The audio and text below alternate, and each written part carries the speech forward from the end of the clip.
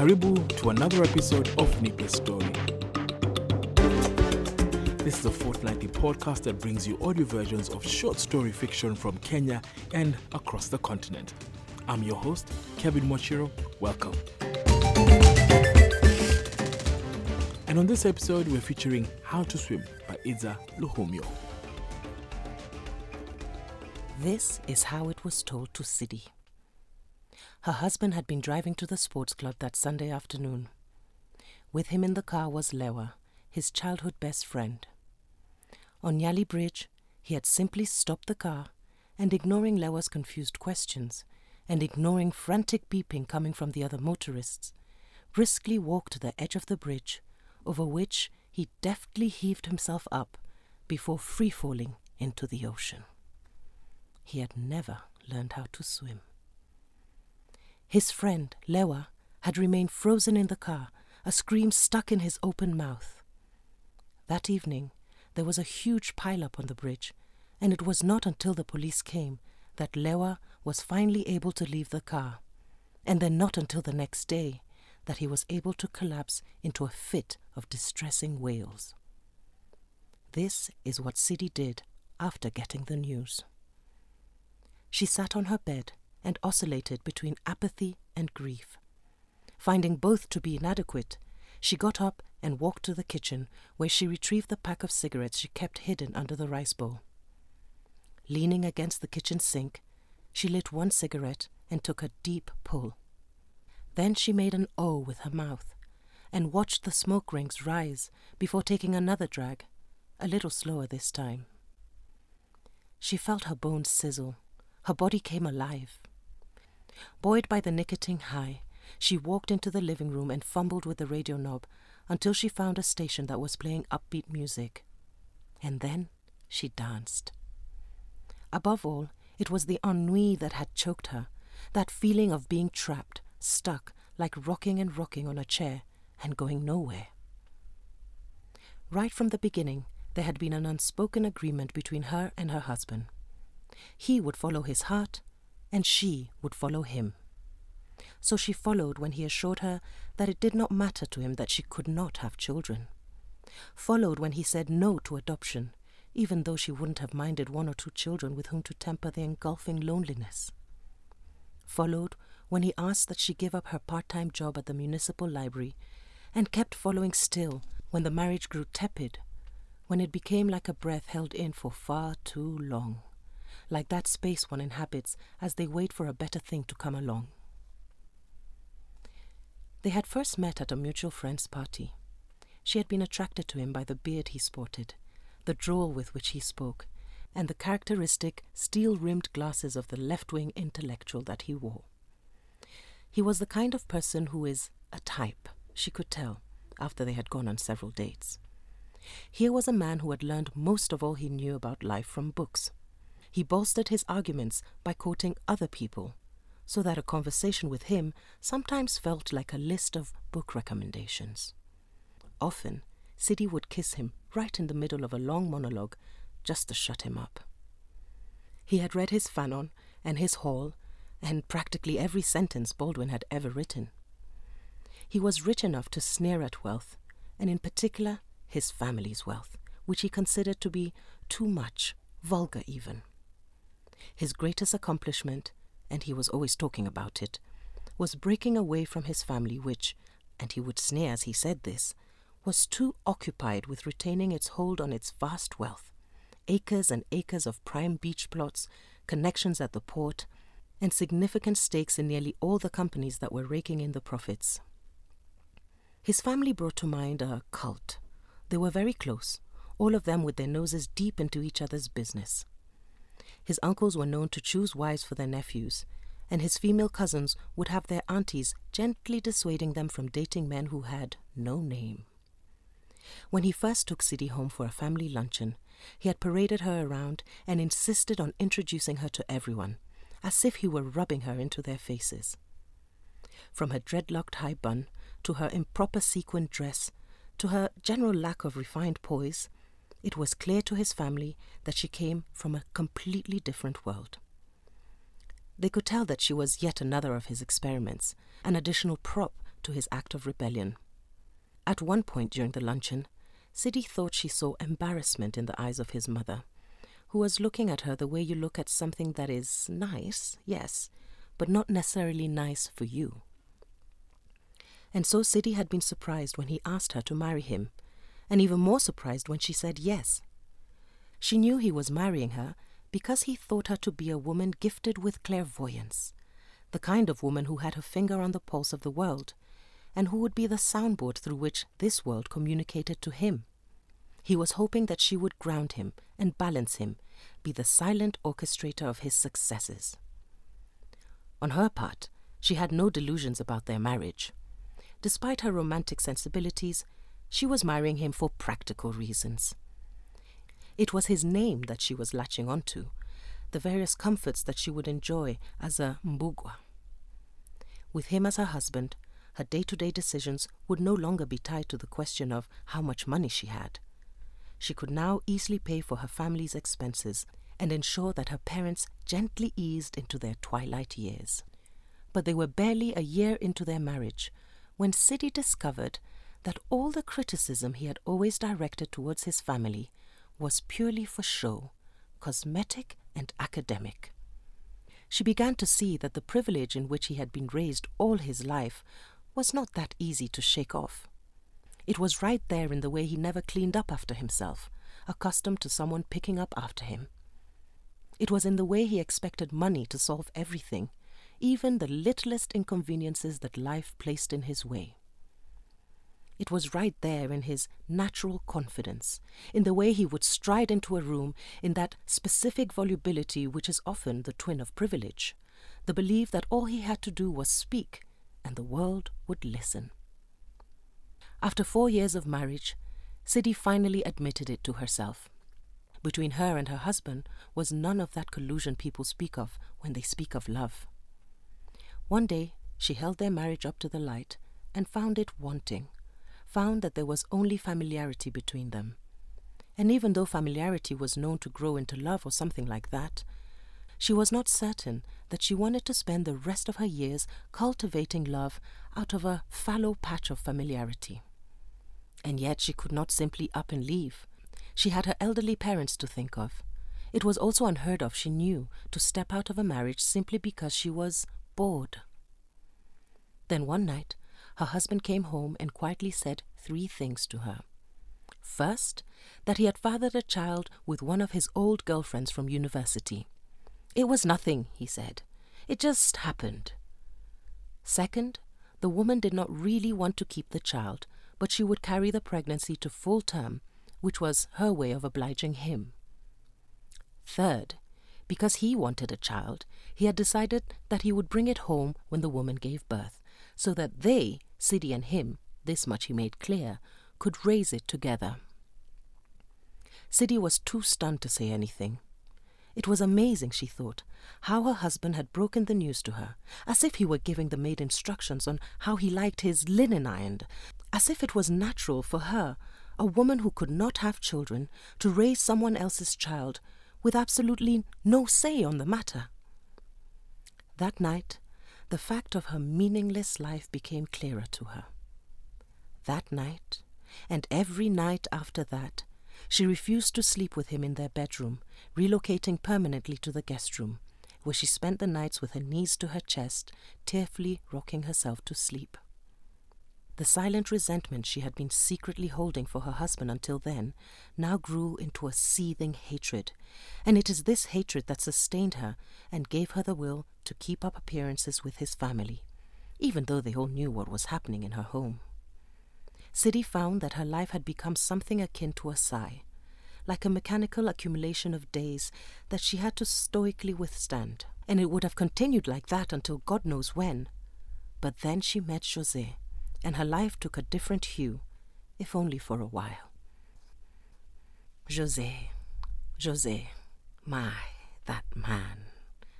Smooth like silk, quick eye, quicker moves. José smoked all day, danced all night, and still found time in between to woo his mistress, music. And Lord, that man could sing. Sidi first heard his voice while she was on a night out with her husband and a few of his friends. José was right there on the stage, the luminary in a white linen suit, stilling all chatter in the club with his voice. And as he crooned, he scanned the entire room, left to right and then right to left, until his eyes met Sidi's. Perhaps he saw something there, the longing for anything exciting, the squinting look of concentration, the slight arc of her back, as if she was especially listening to him. When his set was over, he had a waiter slide his business card to her, even though there was nothing clearer than the fact of her marriage, the huge diamond ring on her finger, and her husband who sat next to her with his hand casually splayed on her thigh, a silent claim. José was the lead singer of the band that had been playing that night, he told her, when Sidi finally sneaked away to meet him one afternoon. He told her about his singing background, about his late mother who had been the village voice, the singing woman who sang at every wedding and funeral, fitting entire family histories into stanzas and melodies. Sidi knew something about these music men. They were hard drinkers and fancy dressers, men with expensive tastes and no money to match their appetites. But what they lacked in money, they made up in rhythm. There was rhythm in how they talked, and rhythm in how they walked, as if their whole lives were a performance and the whole world a stage they had to dazzle. It was the sum of him that drew Sidi in. The white linen suits, the signature scent, the whiskey breath, the toothpick on the left corner of his mouth, and the song he was always humming under his breath. It was that particular way he listened to her as she spoke, with a slight cock of the head, a squint of the eyes, and a purse to his lips. She especially loved his gentle gentleness, how he softened when he spoke to her, how his iron demeanor melted so that he gave, like a door, allowing her in. During those stolen afternoons, after they had finished romping on his bed, José would reach for his guitar and belt out a few songs, which Sidi would listen to as she smoked her cigarettes. Sidi loved to hear him sing, finding that she could lose herself in his luscious voice, that voice that folded into itself like batter, sweeping her away in it, so that she became weightless and rootless, like driftwood. They set their Thursdays apart for The Spot, a hidden dungeon on Digo Road where Mombasa's music men spent their downtime. These men, and they were almost always men, came to The Spot to commune with each other and the music. The first time José took her to The Spot, Sidi considered turning right back and forgetting everything she was beginning to feel for him. She wanted to cut her losses and return to her life with her husband, who guaranteed a predictable, albeit painful, life. But because José's hand was resting on her waist just so, and because his breath danced on the back of her neck just so, she let him guide her towards the melancholic music, the stuffy smoke, and the dazzling darkness. It was chaos and calm folded into the jazz and rumba, the tarab and bango. José told her that The Spot was where the lonely and defeated of the town came to silently commiserate with each other. It was a place for the music men, yes, but it was also a place where regular people came to forget their overwhelming lives, if only for a moment. It was something like a church. Its patrons would leave their burdens at the door and step, weightless, into the heart of music. There were the regulars, the man who wore felt hats and sat brooding in the left corner, his eyes never leaving the stage, his feet always in open sandals, tapping to the tempo. It was whispered that Mr. Felt Hat had been coming to The Spot for about 6 years. He came every Thursday night, rain or shine, and stared into his past, while the waitresses listened out to his Nyingine Kamahi and kept the glasses of whiskey coming. Then there was the Maasai woman who always asked for the band to play Ile Yangu, a popular song by Les Mangelepa. She owned a hardware store around the corner and would come to The Spot with a fanny pack full of the day's proceeds tied around her waist. Sidi thought the Maasai woman was particularly intriguing. She would never leave until the band played her song, and would leave almost immediately after they played it, but not before dropping a tenga on the table for the waitresses, even though she never drank anything, not even water. It was at the spot that Sidi and José tended to the affection that was budding between them until, in just a few months, it became a fully formed thing, something that walked and talked and looked like love.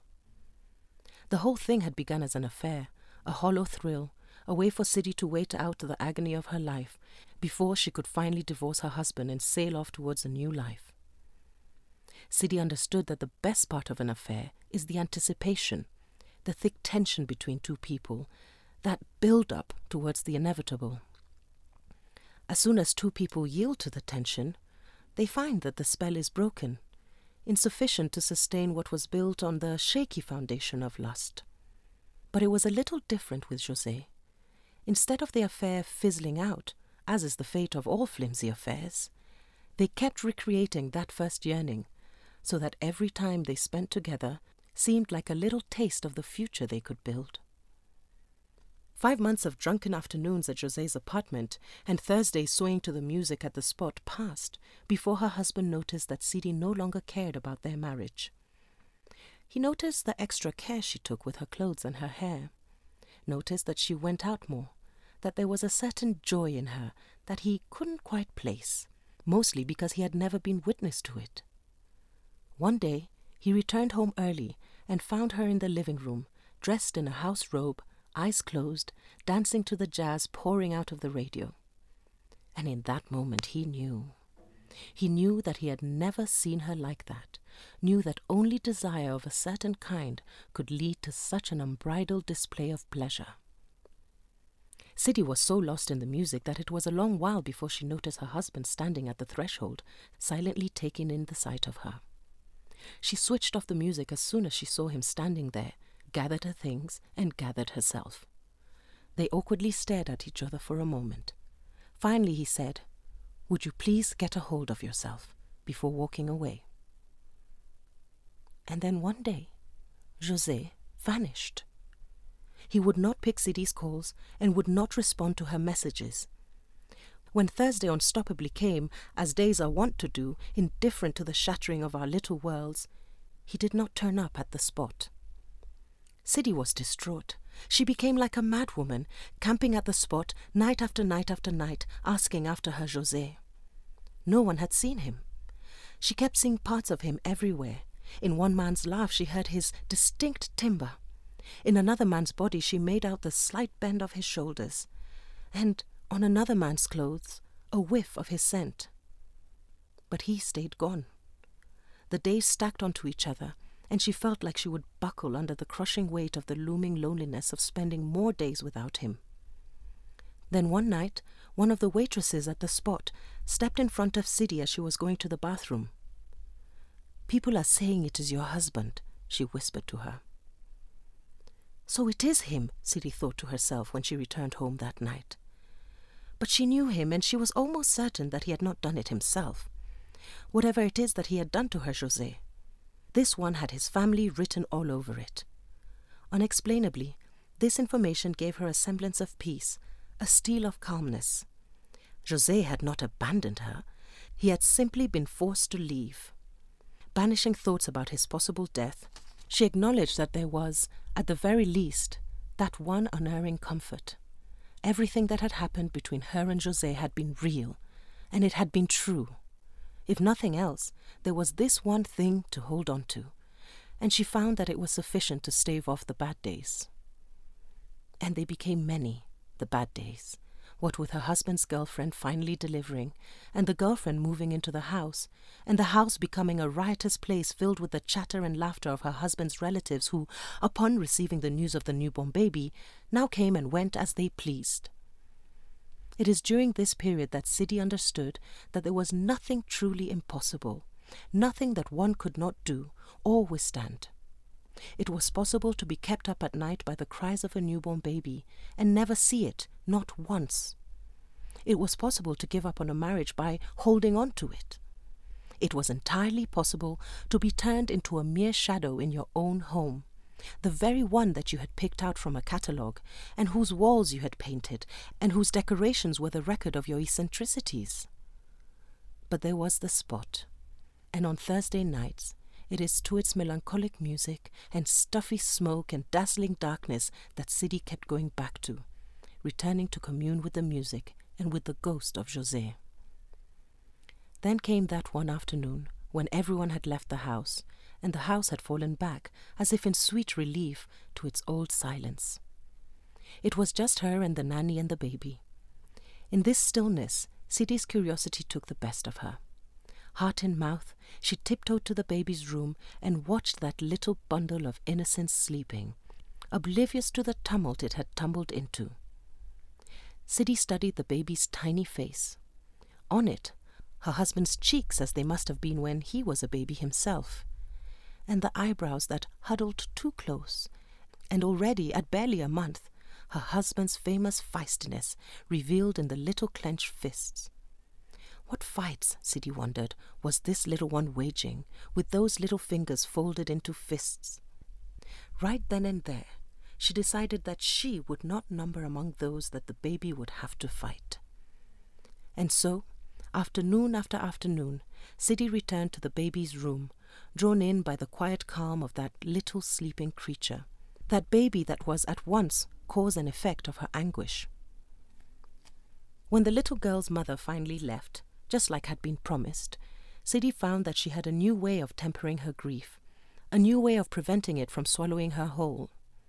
And yet, if the baby had turned her grief into something she could withstand, like a pain in the joints that never quite goes away, it turned her husband into something else entirely. After his mistress disappeared and after his relatives tapered off, it is many times that he tried, and failed, to reach out to Sidi. Sidi would barely return his greetings in the hallway, and if they happened to meet in the kitchen, it was almost as if they had never once shared a bed, or made each other dizzy with the giddiness of new love, or walked down the altar and said, "I do." Instead, Sidi reserved all her energies for the little one, who quickly became attached to her, crying endlessly and only easing into a happy calmness when Sidi scooped it into her arms and soothed it with lullabies. Then, on one unauspicious morning, her husband walked into the baby's room and found Sidi on a couch at the corner, quietly murmuring the baby to sleep. This time, he did not pause at the door. He walked straight up to Sidi and snatched the baby away, saying nothing. But none of them had expected such a heart-rending scream from the baby. It wriggled its body and flailed its little arms towards Sidi, as if begging her to rescue it. Sidi's husband quickly handed the baby back and watched it sigh with relief as it quietly settled into Sidi's body. If ever there was a feud between the two, it was clear that the baby had chosen Sidi's side. There was nothing else for him to do but to flee from the room. And so there began another chapter in Sidi's life. She began spending most of her afternoons rocking the little one to sleep, and most of her nights at the spot, looking out for her José, who would surely return.